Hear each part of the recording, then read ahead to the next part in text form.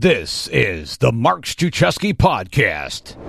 Before we start the show, I have a gift for you, my top 5 productivity tips for solopreneurs. To get them, go to top5productivitytips.com. That's the number 5, top5productivitytips.com. And it's possible that I over-delivered, and you'll have to find out for yourself. Just go to top5productivitytips.com.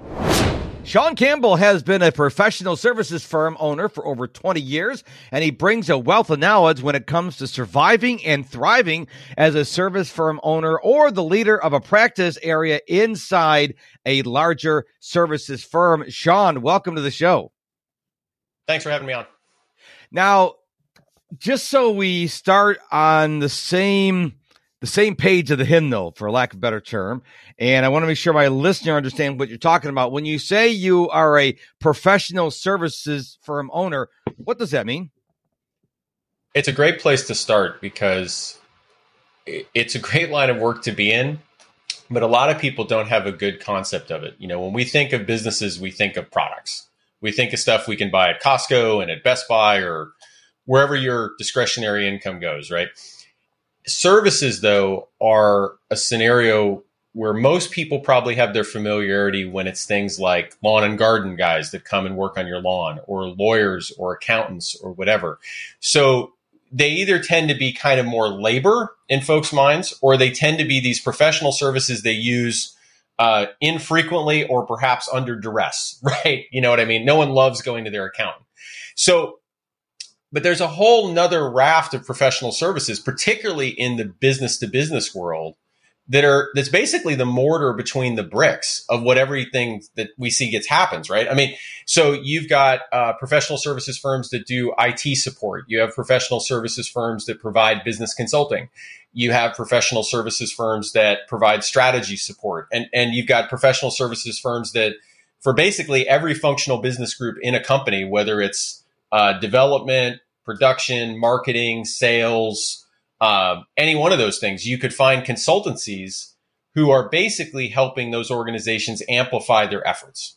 And by amplify, that could mean a few quick things. It could mean you're training that organization to be better. It could mean that you're helping analyze that organization just to figure out kind of what they're doing right or wrong. And it could even be that you're basically kind of additional staff where you're basically there until they can find somebody else to hire as a full-time employee. And there's other models beyond that. But we're a professional services firm, and that's what we do. And the key thing to remember about services firms probably overall is we're a little dangerous to run because we're not defined by the product itself.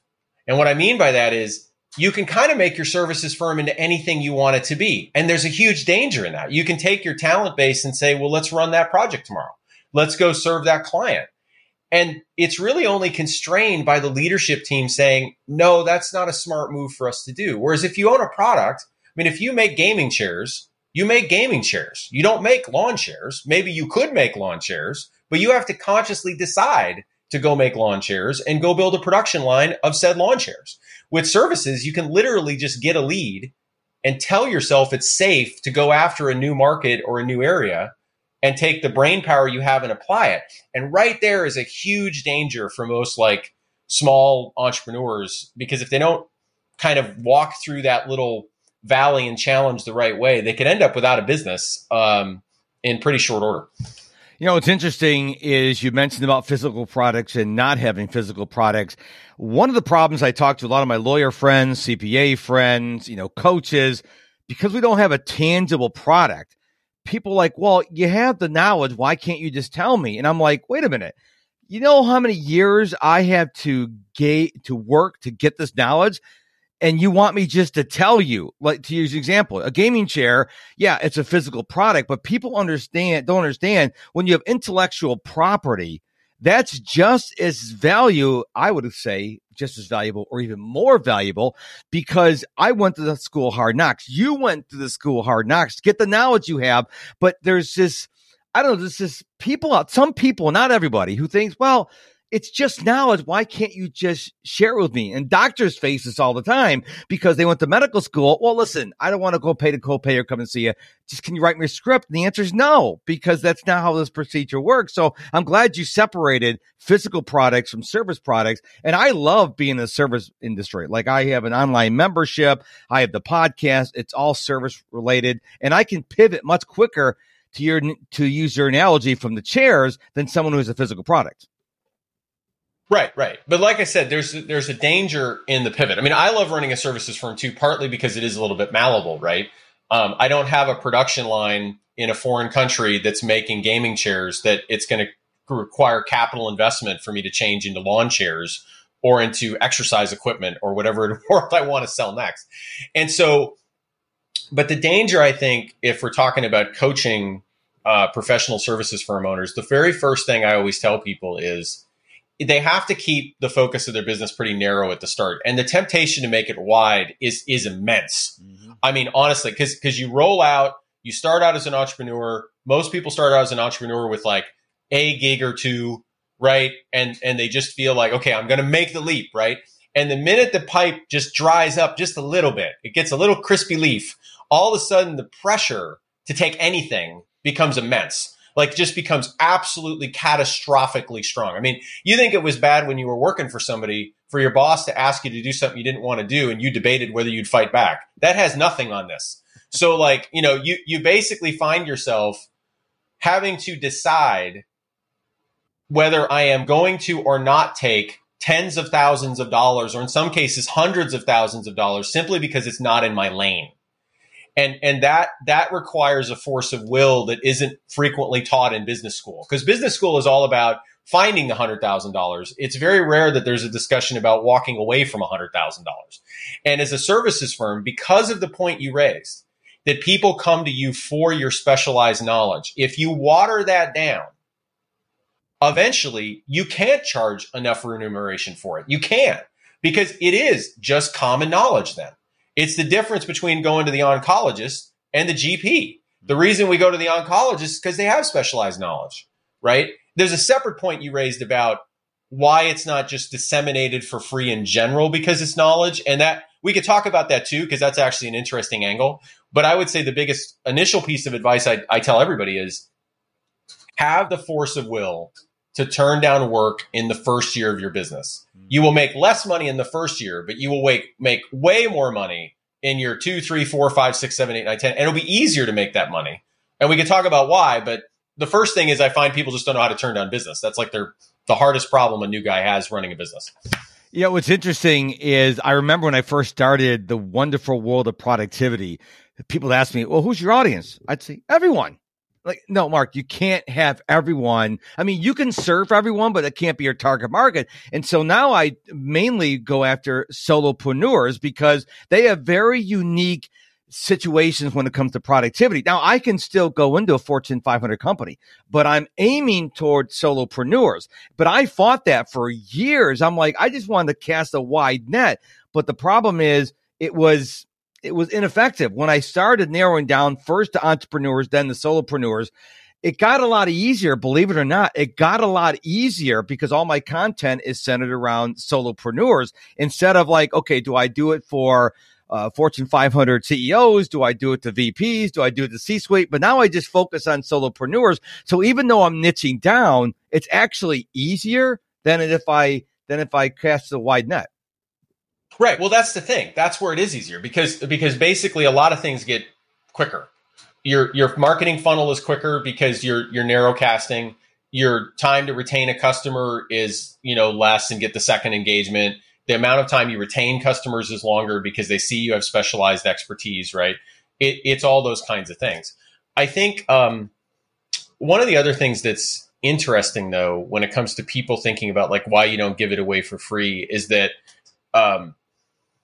I think it is hard for people to conceptualize the amount of time you spent to gather that specialized knowledge. It just is. It just fundamentally is. And it's harder than, looking at an amazing physical product and deciding like, okay, I can see the amount of hours that went into that. And the other thing about keeping it narrow versus wide, and I was thinking about this when you were talking about how you started, right? I had similar challenges. Both businesses that I've owned, the first one I grew and sold, and then this one, there were moments where I, to be honest, and maybe you'd agree with this or not, in the very beginning, there's an ego component that also makes it hard to keep it narrow. It's not just the benefits from like a kind of mathematical perspective that like everything will be easier if you could just have this force of will. The problem is the owner's own ego, because every time you successfully deliver something, well, you kind of feel like I could do it again. And so as you keep expanding and you keep getting that emotional hit, which only really happens to the same degree in professional services. Because in product, right, sure, you're excited that you ship the new, lawn chair, gaming chair. By the way, the reason I'm on gaming chair is we're looking for a new gaming chair for my 6'6" son, which is really hard to find a gaming chair that fits a 6'6" kid. So anyway, that's what's on my mind this week. And so if anybody listening knows of gaming chairs for really tall people, send me an email and I'll be really happy to take a look at that. And so anyway, the point I'm trying to make is that ego hit, that little dopamine hit, you really have to watch for, because in services, we all know what happens as a solopreneur. You delivered it. They loved you. You are awesome. By definition, that's the way it works. Whereas in product, it's like a little abstracted. They love our gaming chairs. The reviews are great on Facebook. So you can make, I think, a little more separation between you and the business. And so to roll this up, what I'm trying to say is like, even when I started this business, I started getting speaking gigs around the world and clients around the world, and I started to kind of spread outside of B2B tech. And I had to rein it back in because, who doesn't want to go to Exxon and Merck and, Singapore? And it's fun. It's exciting, right? But after a while, you're like, well, wait a minute. I don't have specialized knowledge anymore. I'm starting to turn myself into a GP, and the bill rates go down and the ability to retain clients go down. And so it all goes back to being willing to literally turn down an Exxon. Now, to some people, maybe that's easy. I don't know. To listeners, right? So say Merck, you know what I mean? Somebody who's saving lives today. I don't know. Take your pick. But the point is, you've got to be able to do that in the very beginning. And it's really, really hard. I agree. And a prime example that has nothing to do with, well, sort of has to do with money, Gary Vaynerchuk. Now, Gary Vaynerchuk has a Jersey potty mouth. And if you watch his stuff, he will tell you he's left probably hundreds of millions of dollars on the table because he's like, I'm not going to not swear. Look, I respect him because he is being true to who he is. Now, most people wouldn't do that. They're like, I'm not going to do that. But he said, look, this is who Gary Vaynerchuk is. This is what I represent. This is what I'm going to do. If it doesn't fit, I'll just say no, which to your point is very difficult when you first start, because you mentioned the pipe with a dried leaf in it. But when you're first starting, there's nothing in that pipe at all. There's probably not even a leaf there because you just put the pipe together. And it's really difficult to say no to someone that doesn't fit. It's easy when you get to be a Gary Vaynerchuk or a Grant Cardone or a Tony Robbins. But in the beginning, I got no clients, no money. That's reality. But I think, again, I give you credit for this. You got to develop that muscle when you start, because if you wait 6 months, 2 years, 5 years, and now you want to start saying no, well, you've been saying yes for all that time. Now it's like, oh, that muscle is atrophied and you can't say no as easily anymore. Well, and the other thing is, by that point, you got all kinds of other problems. We had a client come to us once, because we do market research services for the tech sector, right? This client came to us, and it was a CMO of a fairly large mid-market, one of my favorite leads we ever got through the website. And the lead form basically said, we have 3,000 different distinct customer segments. Basically, when we started rolling out this SaaS service, nobody had the force of will to decide we had an ideal customer profile we wanted to target. So now we target everybody. Our marketing is all over the place. Our case studies are all these different types of companies with no consistency. Our messaging is incredibly hard to build from a marketing standpoint because we feel like we have to hit all these different customer types. Everywhere I turn in the company, there's somebody who's advocating for a certain customer type because they once upon a time sold the deal to them. And we're basically a mess. And one of the things we said to them that I think helped us win the deal in the beginning was there was like 17 different people on video windows when they were deciding on vendors. And we were down to the final 2. And they looked at me and they said, well, why should we pick you ultimately? Right? Classic question that kind of everybody hates at the same time has to have an answer for. Yeah. And I looked at the room and I said, I'd like to just stop you all from arguing. And I just stopped at that. And they all laughed and they were like, okay, good. That would be great. Like, we would love if research helps us stop arguing and we can make clear decisions. Wonderful. And we did. We told them who they should go after and who they should target. But to your point, this is a multiple 1,000-person company that was dealing with the institutional debt of never having really decided who they wanted to target. And it created all kinds of dead weight in the company. Wow. And it's hard. And you see that all the time. So anyway, but I'm happy to talk about other stuff you think solopreneurs, need help with, because Lord knows this is an area of passion for me. So I'm happy to talk about it. The Productive Life, a membership for solopreneurs, will help you gain confidence and clarity, show you how to deal with overwhelm, and teach you how to get and stay focused. To find out more and to sign up, visit theproductivelifemembership.com. I definitely can get that sense. I know the listener can get that sense as well, that you're really fired up about this. Well, let's talk about those who are listening to this conversation who have a services business. How do they grow that? Because we live in the world of social media, and I truly believe that if you're not on social media, you don't exist in the world. I really believe that. But there's social media, there's direct mail, there's still TV and radio and podcasting. There's so many options out there. So why don't you share with us how you grew your services firm, and then the people who are listening can go, yeah, I see how I can take that and put it into my services business. Well, let me start at a slightly different place, but we'll get to how we grew it. I think the very first thing you have to ask yourself is, and again, this is super hard for services firm owners to do. Don't ask yourself what you're good at doing when it comes to writing or speaking or sharing. Ask yourself first where your customers go to ask those questions of you digitally. And most service firm owners have a very hard time separating the two. Like, a classic example is service firm owners love giving conference talks. I mean, not as much since COVID, but even now, they're probably all service firm owners who used to give conference talks are probably like slowly crying at home that they can't go give conference talks and get the adulation of 200 people who all walked up and said, "You're so awesome and it's so great." And this is from somebody who used to like doing that. And I still did a lot of it, right? Yeah. I only slowed down because my kids got older and I didn't want to be on a plane everywhere. And, but I love doing it, right? It was a lot of fun. It's an ego boost to stand in front of 2,000 people. Whoever says it isn't is lying. And so the point is, but does that audience actually have a critical mass of the people you want to sell to? In many cases, you find like, hey, the conference is selling you to attend and be a speaker just as much as you're trying to convince yourself there's people in the audience that are actually worthwhile. Mm-hmm. And those 3 days you spent flying and going, forget about all the time it took you to build a talk and deal with the conference committee, because who likes dealing with conference committees anyway, right? You know what I mean? They're all, anyway, that's a whole different subject. We could have a podcast on how to deal with conference committees and not lose your mind, because I feel like I've learned a few things in that area. But you have to be very, very rational. Like, do they live in this channel? Like, for example, like, do they really live on social media? I would counter a little bit. Like, in our business, this is not true of all of them, right? I can give you an example of a business we know that's a great business that lives off Instagram. So I'll just balance this out. But for us, our clients don't give a whit about social media. They don't really show up on it. And it's odd because tech companies, of course, do. But the question is, when they're looking for a market research vendor, do they really go to social media for that? No, they use Google as their therapist. Which is what everybody does, right? And so they go to Google's with and our data shows this over and over again. Another weird thing about our data, hardly anybody comes to us through mobile. That seems weird. Like, people listening are probably like, what's broken in his head? He must not know something, right?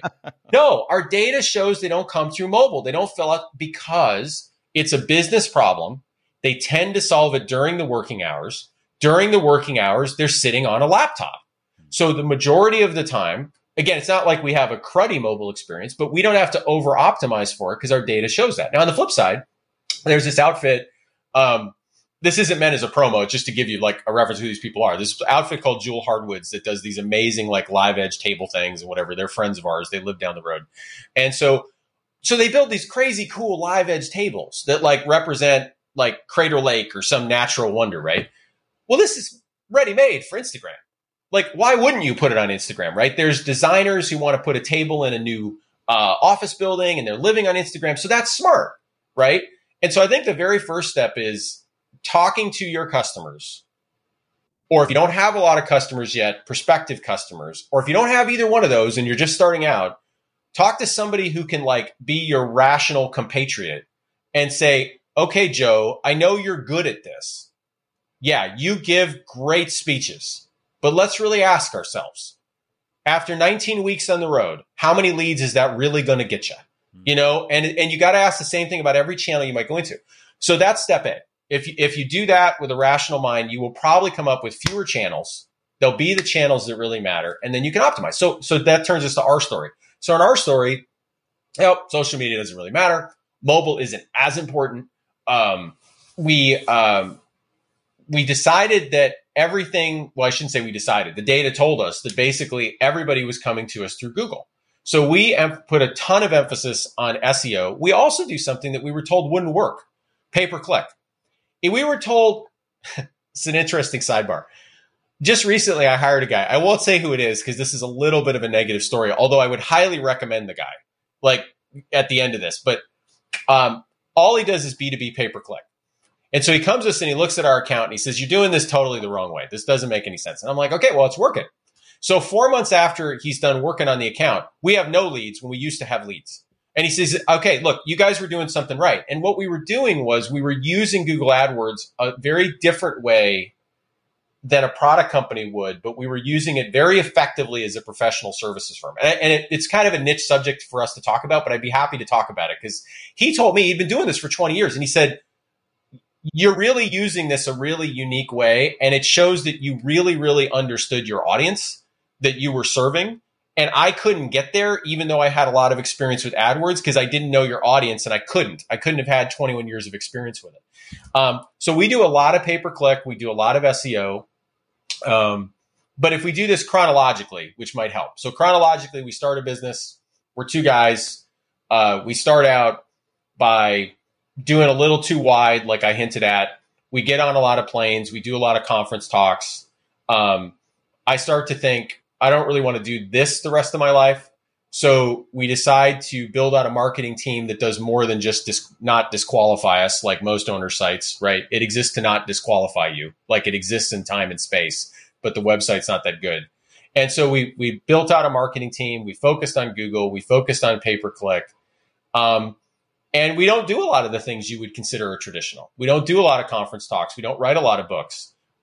I get on shows like this because it generates good backlinks, which helps float us in Google. I mean, I like getting on it. It's kind of a fun variation from what I used to do for conference talks. But you know, it's a very clear-minded approach to how we generate leads, and we get a ton of quality leads every month, and it helps fuel our growth. So anyway, so that's a little bit of narrative on us, and you know, I'm happy to dig into any of that you want. Well, I want to just point out one word you said, and I want to make sure the listener doesn't miss it. You said data. A lot of people are going on feelings and what other people are doing, but you focus on the data. And what I want to encourage the listener to do is take your emotions out of the decisions and look at your data. And if you're, to your point, if you are brand new, then maybe go find data that someone else that's similar to your industry and make those decisions based on that data. I think so many people are just going, well, this is a trend, or this is what this guy's doing. Well, you're not that guy, and that trend may not serve you.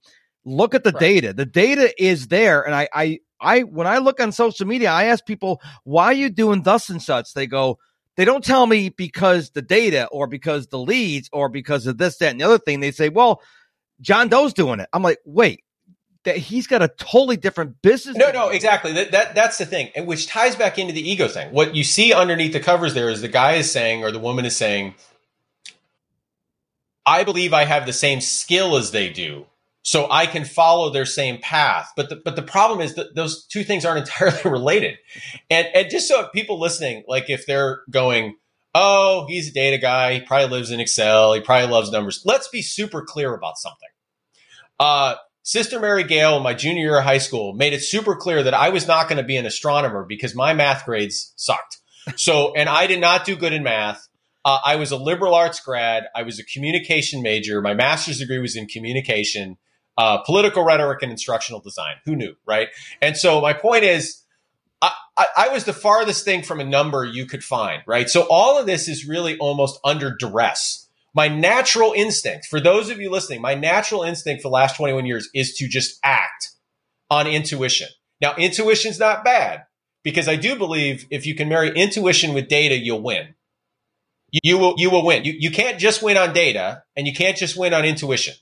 Neither, because the problem is, if it's just data, by definition, you're just doing what everyone else is doing. There has to be some sauce that you're adding to it that comes out of intuition and creativity. But anyone listening, just be super clear. I mean, I didn't start out as a numbers guy. I might be able to fake one now because I had to become one to make this thing successful and not waste time in bad places. And I can give you other examples if you want of things that we tried, and then we realized the data was telling us this isn't a good idea, so then we had to back out of it, as well as things that did make sense. But yeah, I think to your point earlier, I'd sum it up this way. If you don't have any of this, you don't have a pipe, you don't have a lot of customers, you're starting out, I bet you have a really good friend, though. Maybe it's your wife, maybe it's a future business partner, maybe it's just a colleague who just tells you the truth and can act as a really good sounding board. Sit down with that person, buy them a pizza, buy them a beer, and just say, look, I want you to take a can opener to my head, and I really want you to tell me if I'm thinking through this the right way. Because if you just act like you're a Marvel superhero and roll into this, my guess is in 2 years, you won't have a business. My wife is my best friend, and I will run ideas from her. She doesn't know anything about the business, and I'll just say ABC. And if she goes, huh? Well, okay, it's probably a good indicator. But she goes, oh, that's fascinating. So sometimes I like how you said that. If you just ask someone who doesn't know anything about what you're doing, you say A, B, and C. What do you think about this? And look at their reaction.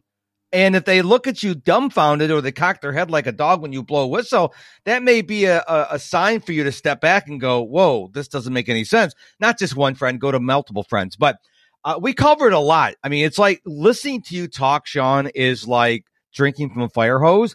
But I know there's probably something on your heart that we didn't get a chance to talk about today. So is there anything on your heart you'd like to talk to us about? Well, there's so many things there. I bet. you let me know it was coming. So, and I want to tie it to the subject, right? Because there's obviously a ton of things that we could talk about. I could talk about my passions for skiing or fishing, or give people tips in that area, or tell everybody why they should get a Labrador because it makes life more fun, or who knows what. But I would say, I'll give you two things, if it's okay. They're short enough that I think we can fit them in. Sure. I think the first thing is you have to have things stacked right when you're a solopreneur. The business can't be at the top. I learned that in my first business. The business was at the top, and family was below that. My faith life was below that. Everything was below that. Identity and the business were wrapped like a pretzel in the first business. The ability to sell a business and get out of it and stand back and look at it gives you a perspective that, you can only get if you've done it, but it's great if you can force yourself to have it a bit sooner. So I would ask yourself if your business is your ultimate priority every day. And I would say, regardless of what you've read, that's wrong. Just wrong. Family, relationships, at some point you get out of that business. It either dies, you sell it, or you retire. And so by definition, there will be things that will outlast your business, and make sure those are at the top of the list. The second thing I would say is that read.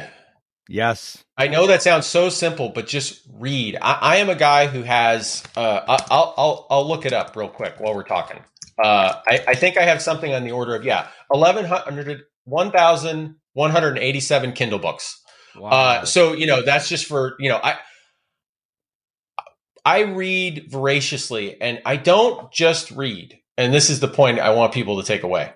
I don't just read stuff I agree with.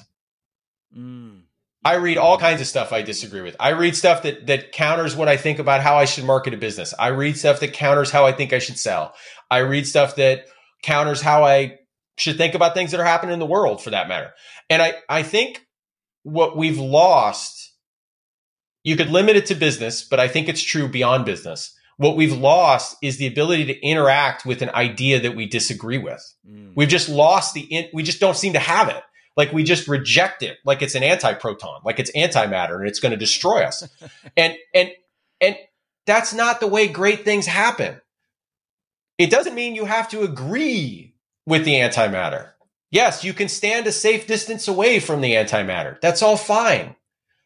But if you don't even know what it is, you're doing yourself a disservice. And even if we just limit it to business ownership, you have to at some point, and this is we talked a lot about the beginning of the entrepreneurial journey.